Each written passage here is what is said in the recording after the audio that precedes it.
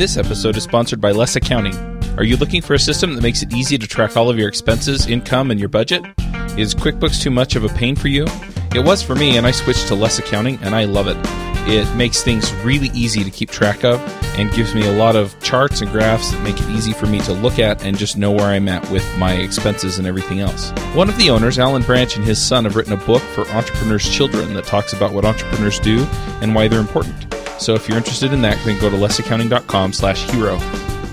This episode is brought to you by Audible. Audible is the first place I go to keep my business skills sharp. They offer over 150,000 books on business, finance, planning, and much more. They also have a great selection of fiction that keeps me entertained when I'm just not up for some serious content. I love it because I can buy a book, download it to my iPhone, and listen while running errands or at the gym. Get your free trial at freelancershow.com/audible. This episode is brought to you by Code School. Code School offers interactive online courses in Ruby, JavaScript, HTML, CSS, and iOS. Their courses are fun and interesting and include exercises for the student. To level up your development skills, go to freelancershow.com/codeschool. This episode is brought to you by ProXPN. If you're out and about on public Wi-Fi, you never know who might be listening. With ProXPN, you no longer have to worry. ProXPN is a VPN solution which sends all of your traffic over a secure connection to one of their servers around the world. To sign up, go to proxpn.com and use the promo code TMTCS, short for Teach Me to Code Screencasts, to get 10% off for life. Hey everybody, and welcome to episode 128 of the Freelancers Show. This week on our panel we have Eric Davis. Hello. Curtis McHale. Good day. Reuven Lerner. I'm Charles Max Wood from devchat.tv, and this week we are going to be talking about what to do when things slow down, when you have a lull, when you don't have a client. Now, I know that we've all probably experienced this. I'm just curious, when was the last time you went through this, where you were looking for clients but didn't have clients? Almost every June, actually, for some reason. But this June, for sure, was about 6 weeks. Actually, about 6 weeks of slow time for me. Oh, wow. Yeah, things slow down for me, actually, right now. I have several people that I've talked to, and I get a client lined up, and then, we have to go back and figure this out. We'll contact you when we're ready. Yeah. I haven't had a lull in work overall for a while because I've got the training thing, and because I work with a training company that tends to schedule me, and we just keep scheduling it more and more in advance. So now, at least with training, I'm pretty much booked for the next 3 months. But I don't like to do just training. I like to have clients as well, and that seems to have its ups and downs. And especially I find that I have lulls for my employee. So he's now on his third month of a 3-month project, but for the 2 months before that, we didn't really have much for him. So, if you want to include him in me, then probably 3 months ago, we had something. Yeah, that makes sense. Yeah, and I just got out of one for, I think it was like 4 or 5 months, didn't have any work. Or, okay, that's correction. I had some work, but it wasn't a lot. But I just got out of it, I guess, about a month ago. And now I'm like freaking out because I'm too busy again, which is how it goes. Yeah, I've actually been doing little bits of work here and there on Canvas. I don't have like one project that takes up an entire, even a week. So I'm talking to several people and seeing what I can line up. So what do you guys do when things slow down? Have a party? Sleep in? A little bit, honestly. I work on personal stuff, and I have enough money saved that it's not really that big a deal. Usually when I come to June, I can tell myself like I'm paid till November. And so I don't sweat it. I just keep on with my normal process, which we can talk about as well, for marketing, and work on personal stuff, take some relaxing time, head to the beach more often with my kids. Yeah, I wound up going to a conference, and then, I've been working on devchat.tv and getting that together. And, I have one show on there now, and I'm working on moving the other shows to it, is what I've been doing. So I've got that going as well. And then, I just keep up on the marketing. I reach out to a bunch of people every day and make sure that they remember who I am and, just stuff like that. I think the big thing when people are starting is they don't expect it so much, or they don't have the experience to say, this is just something that happens. I don't need to worry about it. I also found with a lot of freelancers I talk to that they haven't planned ahead financially, so they really do need work like absolutely every week to keep the ball rolling. They're not. Like I said, I'm paid till November, plus we have personal savings on top of that, so I am paid longer than November technically. And then if I decide to go to expenses only and not coffee shop money and other stuff, then I'm paid longer than that as well. Well, that's great. I mean, I'm not there, in part because of finishing the PhD and everything, so I'm in a bit more of a tighter financial situation. At the same time, as I mentioned, I've got the cushion of all the training that I do, and that basically can fill arbitrary amounts of time. The training company I work with, they just call me and say, when are the next days you have free? And as I said, that this sort of keeps extending further and further into the future. But part of, I think, what I realized over time in doing consulting is that these things come in waves. And so if I feel like, oh no, I have nothing going on now, it doesn't mean I'm just going to sit back and not do any sort of marketing and not reach out to people.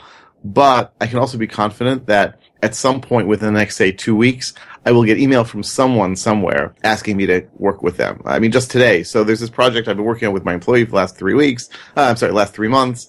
And we might continue with them. We might not. We'll see if they want to continue with us, and we'll see if we want to continue with them. And so I was starting to think, well, what do we do? And literally this morning I got email from someone saying, hey, we were in touch about 3 years ago. I really like what we talked about. It never happened. We never actually ended up working together, but I've got a new project going on, and I think you could be a good fit for that. And if you get enough feelers out, enough marketing going, you'll get enough email from people that it'll take up some of that slack. Yeah, that's definitely been my experience. The more people I know and the more people that I can talk to, it makes a big difference. Basically, what I tell people to do is this, you meet as many people as you can, you talk to as many people as you can, you reach out to as many people as you can remember having worked with before, Obviously, you should be doing a lot of this stuff, on a regular basis so that you're continuing with your marketing. But, just continually reaching out and staying in touch seems to make a big difference. Yeah, when you guys say that you reach out to people, do you contact former clients? Do you contact people with whom you had been in touch about potential things?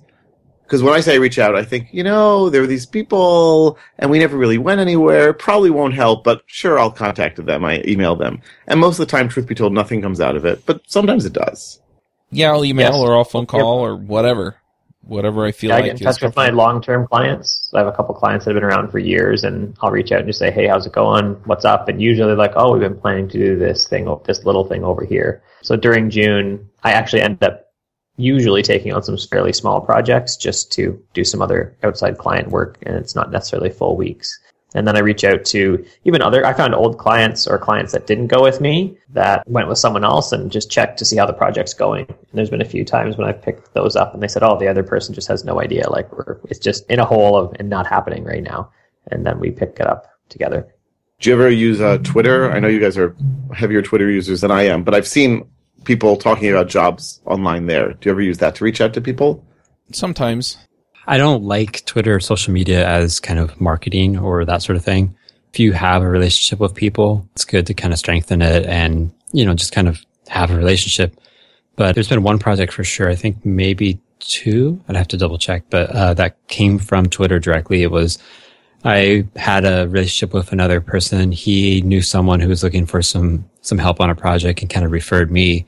And so we started talking on Twitter a little bit, and then we took it to email. So it's more of just kind of the, extension of having a network of people you talk about stuff with. And through that network, stuff can get past you, or you might even, you could even search on Twitter or anything else and find projects that way. It's probably more competitive than if you had someone kind of recommend you, but that's normal. Yeah, my experience with Twitter has been mostly that, sometimes something will float across. I have enough Twitter followers to where I can actually post that I'm looking for work, and a lot of times people will come to me, but they don't usually come to me with the jobs I want. They come to me with jobs that I could work, but if I'm really hard up for work, then sometimes I wind up taking them, but just because I don't have 10 million months in the bank like Eric and Curtis do. So that has worked out. And then on a very rare occasion, I've actually seen something float by where somebody is looking for a developer. But I just don't think it's a great place to have a conversation and engage with people on that level. So you move off pretty fast from Twitter onto something else, email or whatever. Yeah. I ask when I'm slow in work in June, I'll say, hey, I'm looking for some new work right now. I've got some availability, and I'll have friends that maybe don't refer to me regularly, but that just reminds them. And I got, this year, actually, June was okay with some little jobs because friends said, hey, do you want to do this? And it was work that I was interested in, just smaller than my normal projects. It was just fine. Yeah. And that's why I say I have to think back, because I've done that a few times of hey, I'm looking for work. And it's better phrasing this, but it's I'm looking for work. If you have some, contact me, and it's a link to my contact form. And so I would actually see someone contact me through my contact form, but if I could actually track it, it would be attributed to Twitter. So, there might be a few projects I picked up that came from those sort of things. But like you said, they're typically smaller or maybe not fully qualified or just not the same quality standards as other ones that I would chase down normally or get a referral for. Yeah, one other thing that I've pulled a few times when things were slow is, I'm on the mailing list for Instructure Canvas. I've brought that up a few times. And so I'll actually do things like, post a list and say, hey, if you need help, I can help you out. I have some downtime between now and, in a few weeks. Another thing that I've done is they've been discussing, how do you set this up or how do you do this kind of thing? And so I'll make a video and post it. And it's pretty timely. And then I'll just mention in the video, if you want me to do this, then I can, you can hire me. And that's worked out for work here or there. And one thing I started doing I want to say this year, I think I started into last year, but I have kind of a prospect mailing list. It's, people who might not be actual clients yet, but they're interested and kind of still learning a bit about me. And it's like a short introduction to me, my services, what I do, all that. But what I've been doing about every month or so, if I have availability coming up, I'll send out an email saying I have, 1 spot open, 2 spots open, whatever. And so that way, if there's people that have been kind of on the fence or they have a project that's not urgent, but they just, they want to work for me, they're like waiting for me, that gives them an opportunity to kind of get in contact with me. I'm going to be doing some more of it now because, I got a little bit of slack time between projects, but, I'm hoping to kind of use that as also like a way to keep in touch with potential clients, get them warmed up with this stuff. And then, I've had success of like following up over like 9 months. So if I can build this into something that's, people expect it to come every now and then, I can build a lot of trust with that too. And that's something you can do. If you don't have a lot of work right now, you can try to build systems like this, kind of reinforce follow-up, stuff like that. And that'll kind of pay off in the long term. Right. I feel like, I'm planning in the next even day or two now that I'm back from vacation and everything to start regular blogging and start on my newsletter again. But I feel like those things are probably, even if you have a bunch of people on them, probably medium to long range things. If I'm looking for work in the next week or two, then posting to my blog will help me in 6 months to a year. It won't help me in a week or two. Yeah, and I can't remember who said it. They said it recently. I think it was like in a private chat or something, but they basically said like the marketing you're doing now is what's going to help you in 12 months. And I've found the same for me. Like I actually found like I can do marketing now and in 6 months it would start helping me. But yeah, like there's short-term things that, you pick up the phone and cold call companies in your local area. Like you could have a new contract in a day or two versus, starting to blog and all that. That's going to be a year, maybe even multiple years down the line before you start seeing it pay off. Yep, absolutely. I think really your best bet is referrals. And yeah, like Eric's saying, you talk to people who are either hiring or can send you those referrals. And, just reach out to everybody and anybody. The worst thing they can do is tell you no. I guess you could piss them off or something. But. Well, there's also, I think Curtis does this a bit, work for agencies or sort of do outsourcing for them on specific topics. I haven't done that in a while. I'll touch base with those agencies. Yeah. I just treat them like a normal client, right? I just touch base with them, see what's up, or touch base with the lead developer and ask what projects they're working on or something. One other thing that I'm curious about, and I know that Eric's done some of this, and I think Curtis has done some of this, but I remember we were chatting on the Ruby Rogues channel with Avdi Grimm, and he told us that when things slowed down for him was the universe telling him to write a book. So do you do any of that stuff in the meantime while you're out prospecting, or do you just, hardcore go after clients as hard as you can?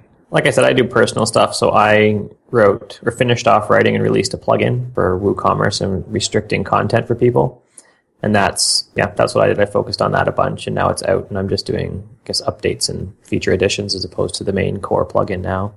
And then it coincides well with the WordCamp out here locally, so I will my talk will get accepted, and then I'll do the presentation, typically in that slow season as well. Yeah, and my last, it wasn't a slow time, I took time off specifically from client work, but in that last one I wrote my latest 2 books, and then this slow time, I'm in the middle of doing it right now, but I have like a 4-week training program I'm giving for other freelancers and consultants.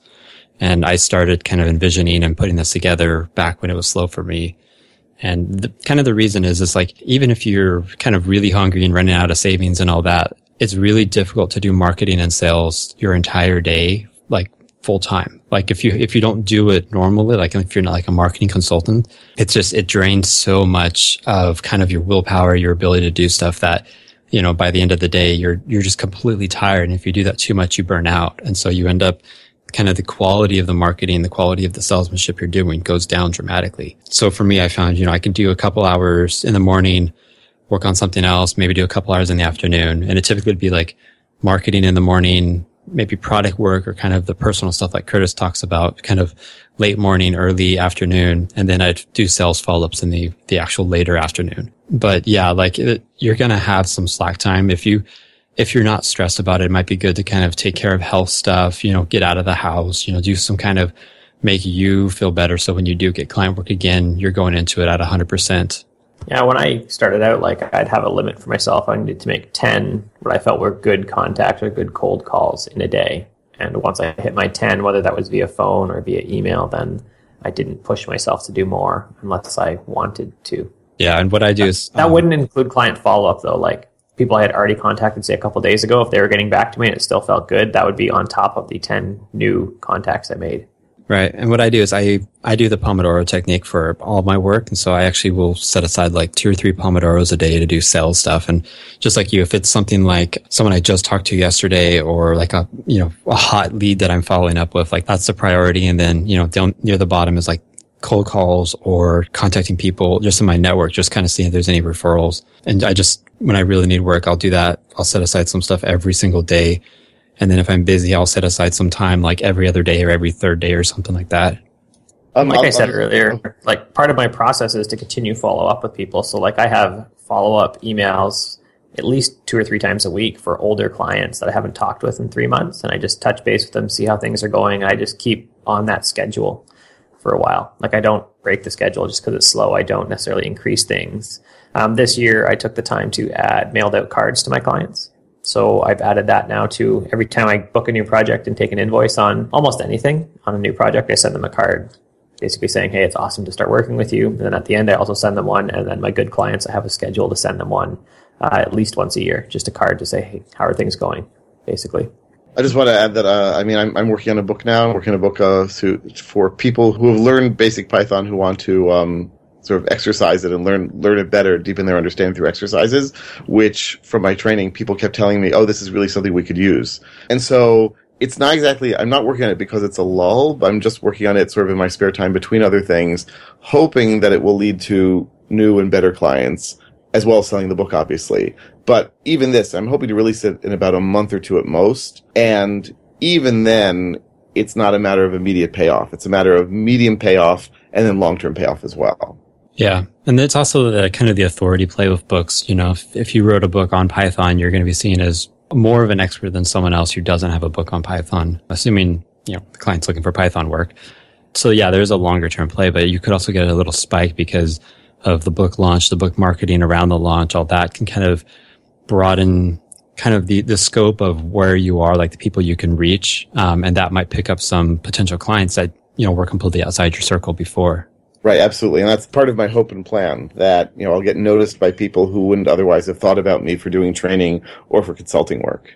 Yeah, I do have to wonder, though. I mean, the payoff on that is, if you're going to get some payoff from the launch, then it's going to take however long it takes you to write the book and do the launch in order to get that kind of payoff, right? Right. So it's not immediate. If you need money now, it probably isn't going to be as helpful.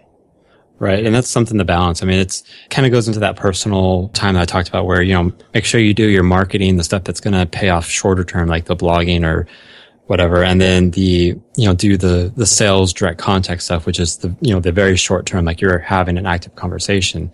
And once those two ducks are in a row, then you can actually work on the longer term, that sort of thing. But you have to do it in that order. Like, don't focus on kind of doing the book when you're not following up with leads. Yep. So besides reaching out to people, talking to people, doing some things maybe short-term that get attention, are there other things that you guys have found that work to find clients in the short term?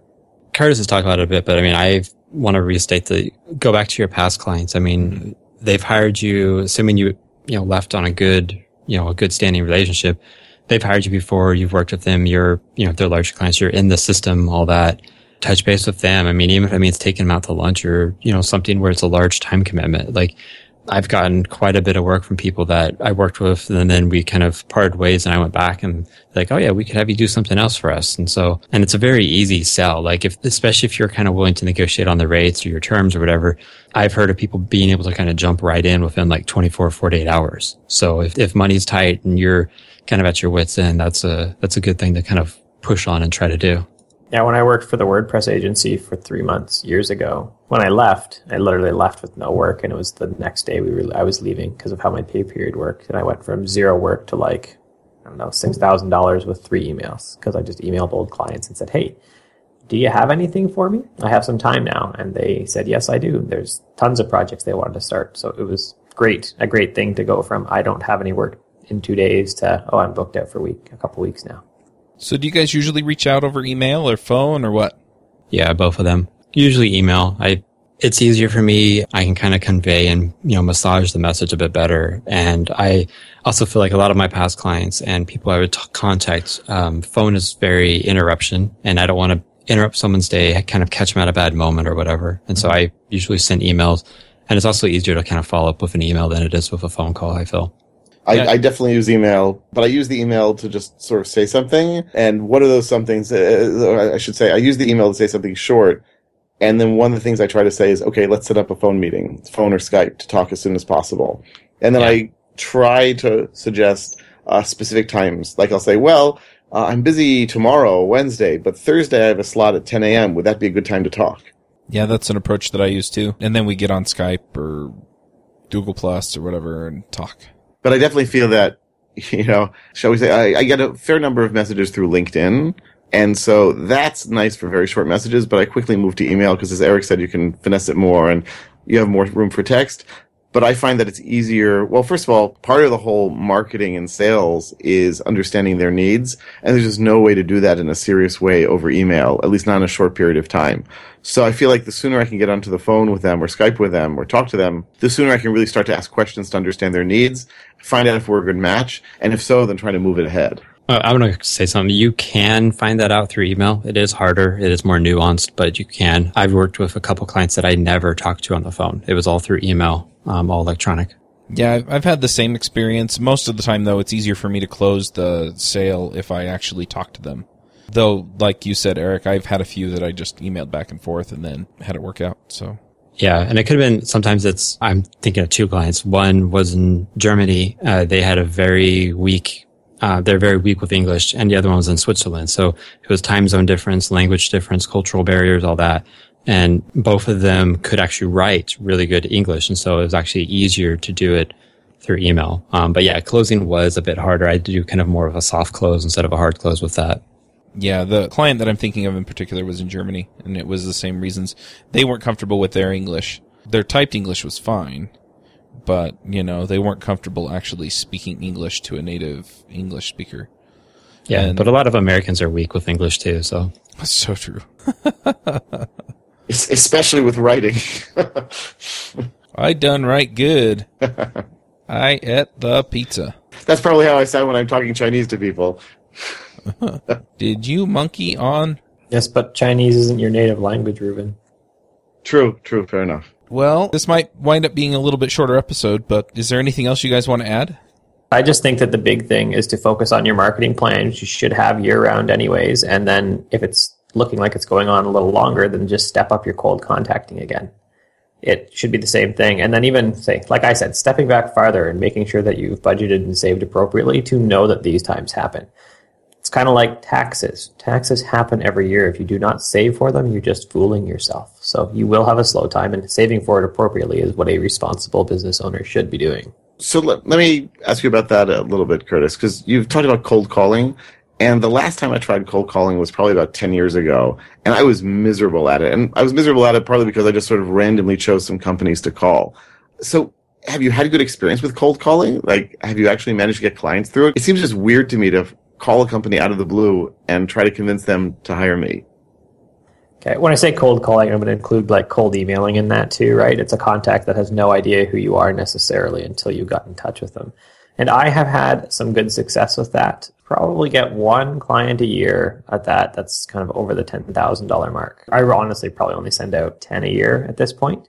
but I'm very specific. I'll see a site that I really think has some improvement to make in a certain area that I would be I would enjoy working with as well. And then I will email them and I'll tell them why, and I'll send them screenshots and everything. So my cold email is a very detailed response on my end. So I've taken some time up front to do that. So it's not just like hey, your site's terrible, I can fix it, did you know that? And I charge money.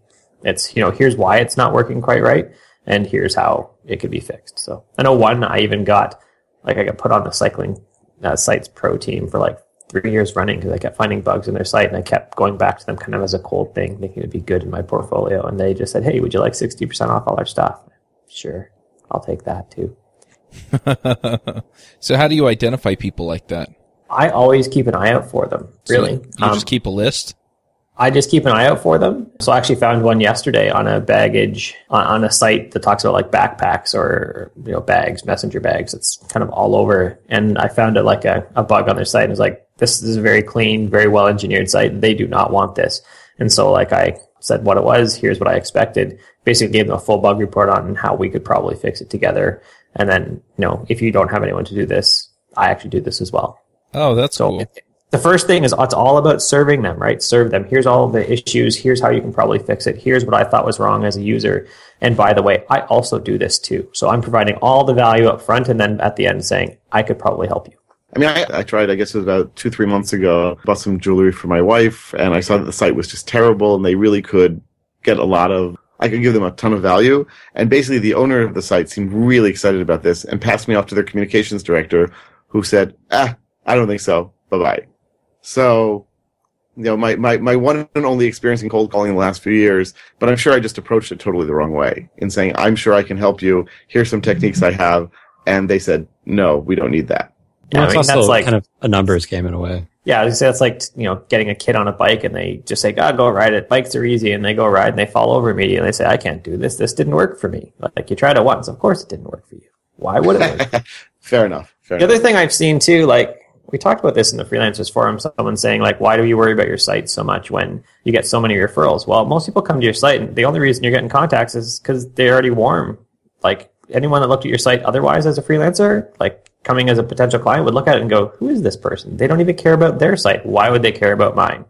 Right? So does your site back up that information you're giving them, that you do care about this, you do take time to input into these things, or not?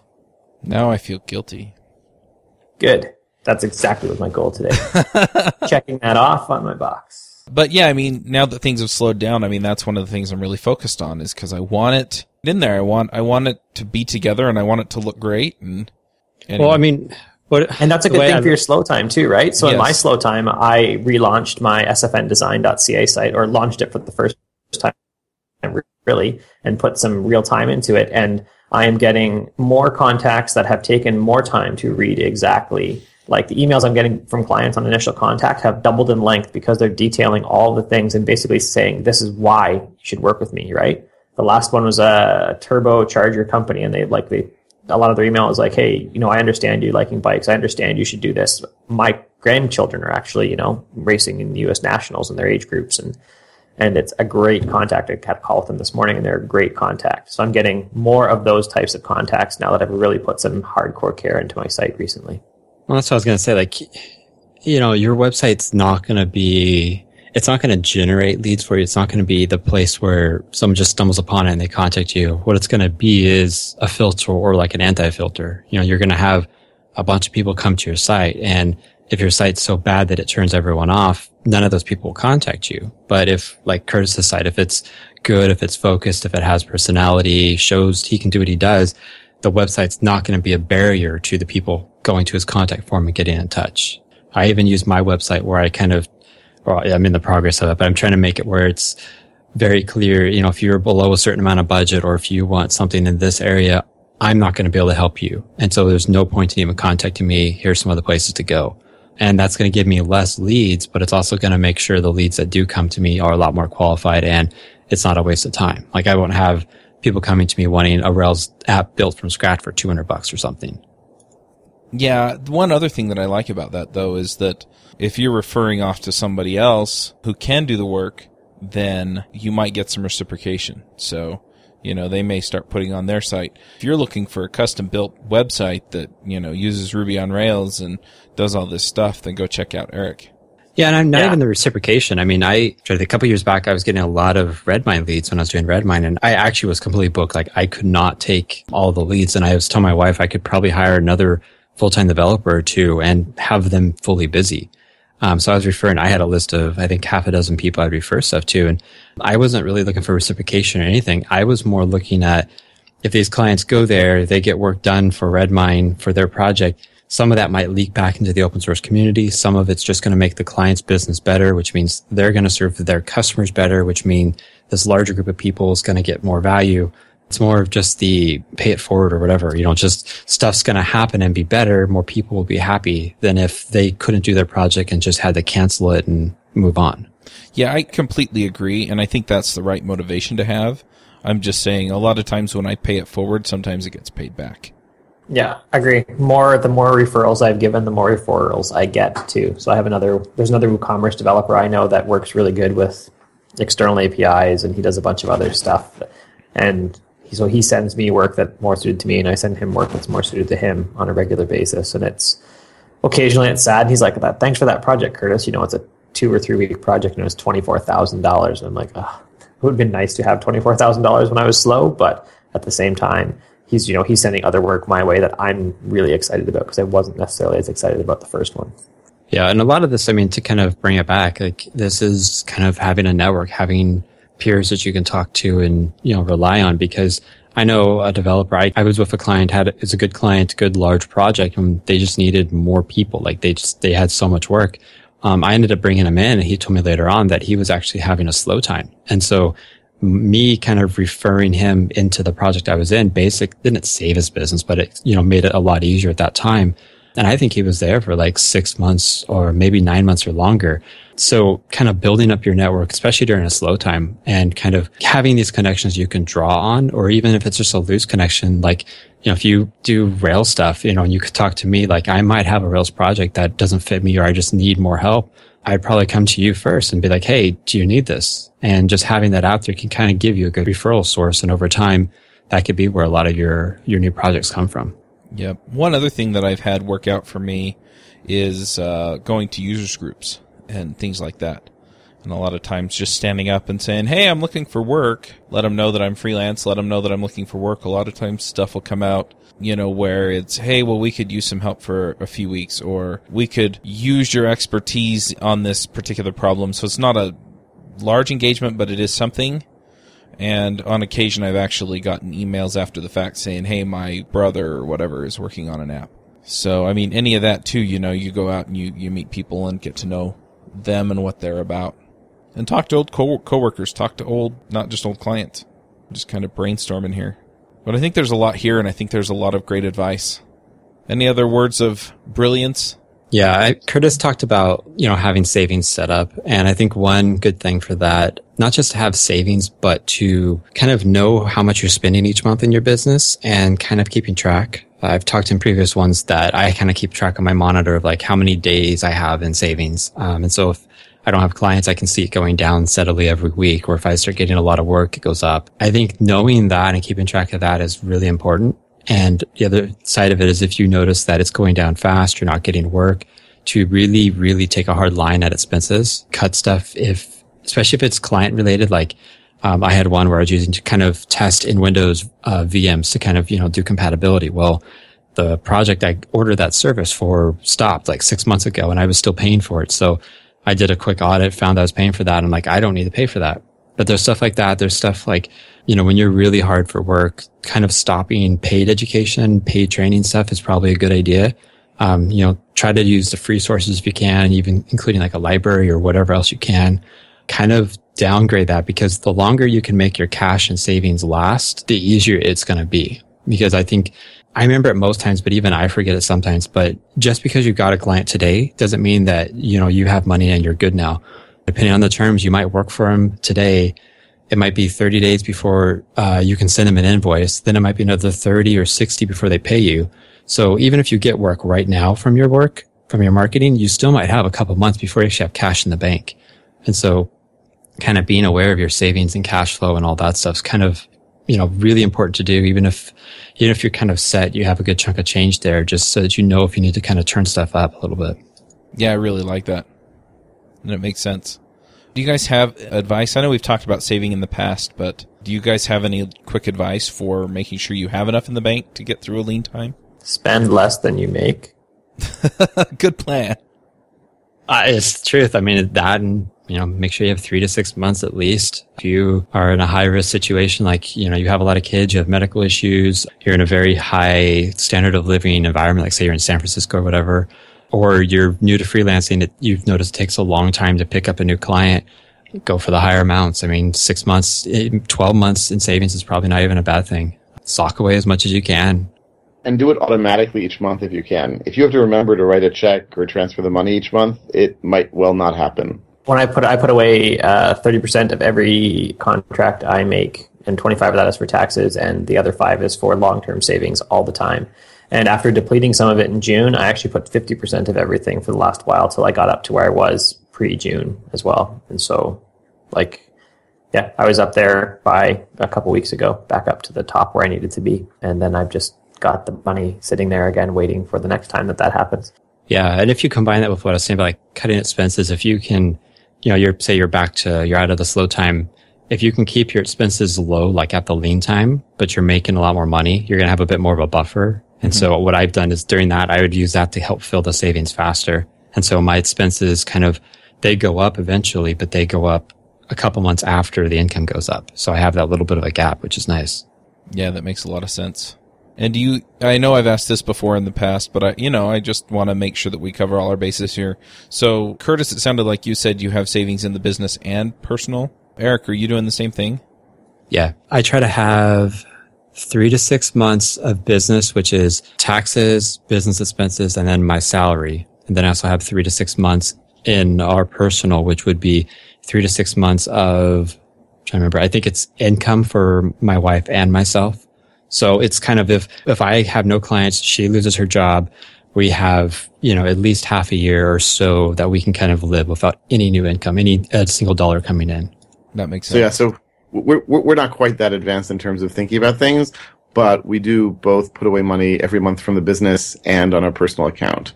And truth be told, when we've needed to borrow money, like over the last year when I was finishing the PhD, going to the bank and asking them for a loan when you've been saving a lot and when they see that is way easier, at least in Israel, where it's based on a lot of personal negotiations rather than certainly trying to borrow money when you've been saving is always easier than borrowing money when you've not been saving. But it sort of politically looked much, much better as well.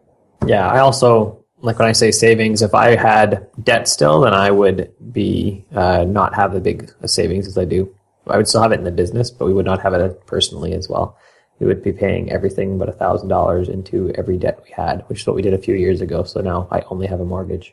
Someday I'll be there. Wait, I didn't hear that. Sunday, like a few days from now? Sunday. No, someday. Well, this is a really good episode, and it really kind of inspired me to, to do better with my marketing and stuff. So which piece are you going to add, Chuck? Which piece are you adding to your marketing specifically? I'm going to get my website done. There you go. Well, if you need someone who does websites, I know a few people. You know a few people? That's good to know. I appreciate that. I think that's actually one of my problems. Like, if I just paid somebody else to do it, then it would just get done. But because I try and do it myself, Yeah. Making my it a big thing priority. was going from designing a theme, which I'm not really great at, and kind of hobbling my way through to just buying one and making some tweaks to brand it for myself. That's what I did. And that changed it over like months of working on it to like I got it up in like 5 days and then just worked on the copy and then made some more color tweaks a little later. Yeah, I think that's what I'm going to do. I've bought a gazillion HTML layouts off of ThemeForest, and I'm probably just going to grab one of those that I like that's close to what I want, put it up, fix the copy and the images, and then, I'll just tweak the colors and stuff later. Something decent now is better than something perfect never. Yes. Yep. All right, let's do us some picks. Reuven, do you want to start us with picks? Sure. So I've got some picks that reflect my recent travel. I just arrived this morning from Germany, and then earlier this month I was in China.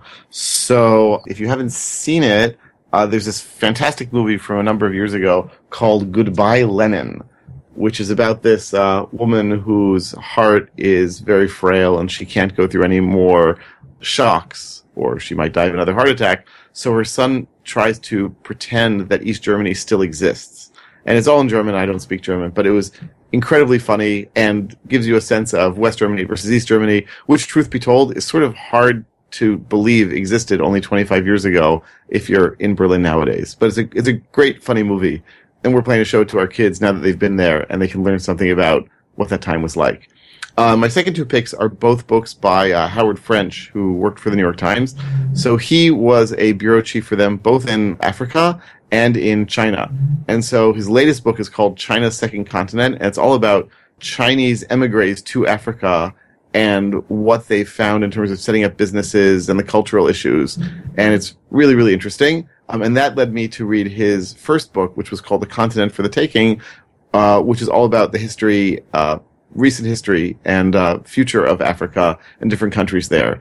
And much as I love to follow history and politics, I am woefully ignorant about what happens in Africa, and reading his books has made me, A, realize how ignorant I am, and B, how much we should all learn about it. So anyway, those are my picks for this week. Cool. Eric, what are your picks? All right. So I've been busy with client work, and so whenever that happens, I tend to read a lot more fiction just to kind of give my brain a rest. This book I picked up, it was on, I got into that Kindle Unlimited program, where it's like all you can eat Kindle books for a flat fee or whatever on Amazon. And this was like highly rated in there and seemed interesting. So I'm like, oh, grab it. It's called The Atlantis Gene, a thriller. It's basically a three-book novel, like a trilogy. But I don't want to spoil it, but if you like sci-fi or anything along that, like it touches a ton of different genres in sci-fi. I think you'll enjoy it. The first book's great. The second book's great. The third book I don't think was as good, but it wrapped up a lot of the threads. This says almost 500 pages. It's the kind of book I finished and then grabbed the next one the next day and started right into it. So I'd recommend it if you're looking for some kind of sci-fi fiction to kind of read right now. Cool. Curtis, what are your picks? I'm going to pick an Anchor USB 3.0 hub, which I have been using in my new office. And it is plenty fast. I don't actually notice any difference between using that through the Thunderbolt dock I have or plugging directly into the machine. It's just as fast to pull off multi-gigabyte ScreenFlow files that I'm pulling and then I render on my other machine at home kind of overnight usually. Cool. I'm going to pick a book. I was listening to it while I was at Podcast Movement, which is it's a new conference for podcasters. It's called Habit Stacking, and basically it just talks about how to get going on a bunch of things that you want to start doing. And it was really interesting. He mentioned mini habits. I haven't picked that one up yet, but Eric's mentioned it a few times to me. Anyway, the idea behind it is that, you just take the little habits that you want to get started and you just sit down and you work through a whole bunch of them at a time. And I'm about halfway through the book, I have to admit, but I'm enjoying it. So I'm going to pick that. And that's all the picks I've got. So I guess we'll wrap up, and we'll catch y'all next week. Working and learn from designers at Amazon and Quora, developers at SoundCloud and Heroku, and entrepreneurs like Patrick Ambron from Brand Yourself. You can level up your design, dev, and promotion skills at Level Up Con, taking place October 8th and 9th in downtown Saratoga Springs, New York. Only 2 hours by train from New York City, this is the perfect place to enjoy early fall at Oktoberfest while you mingle with industry pioneers in a resort town in upstate New York. Get your ticket today at levelupcon.com. Space is extremely limited for this premium conference experience. Don't delay. Check out levelupcon.com now.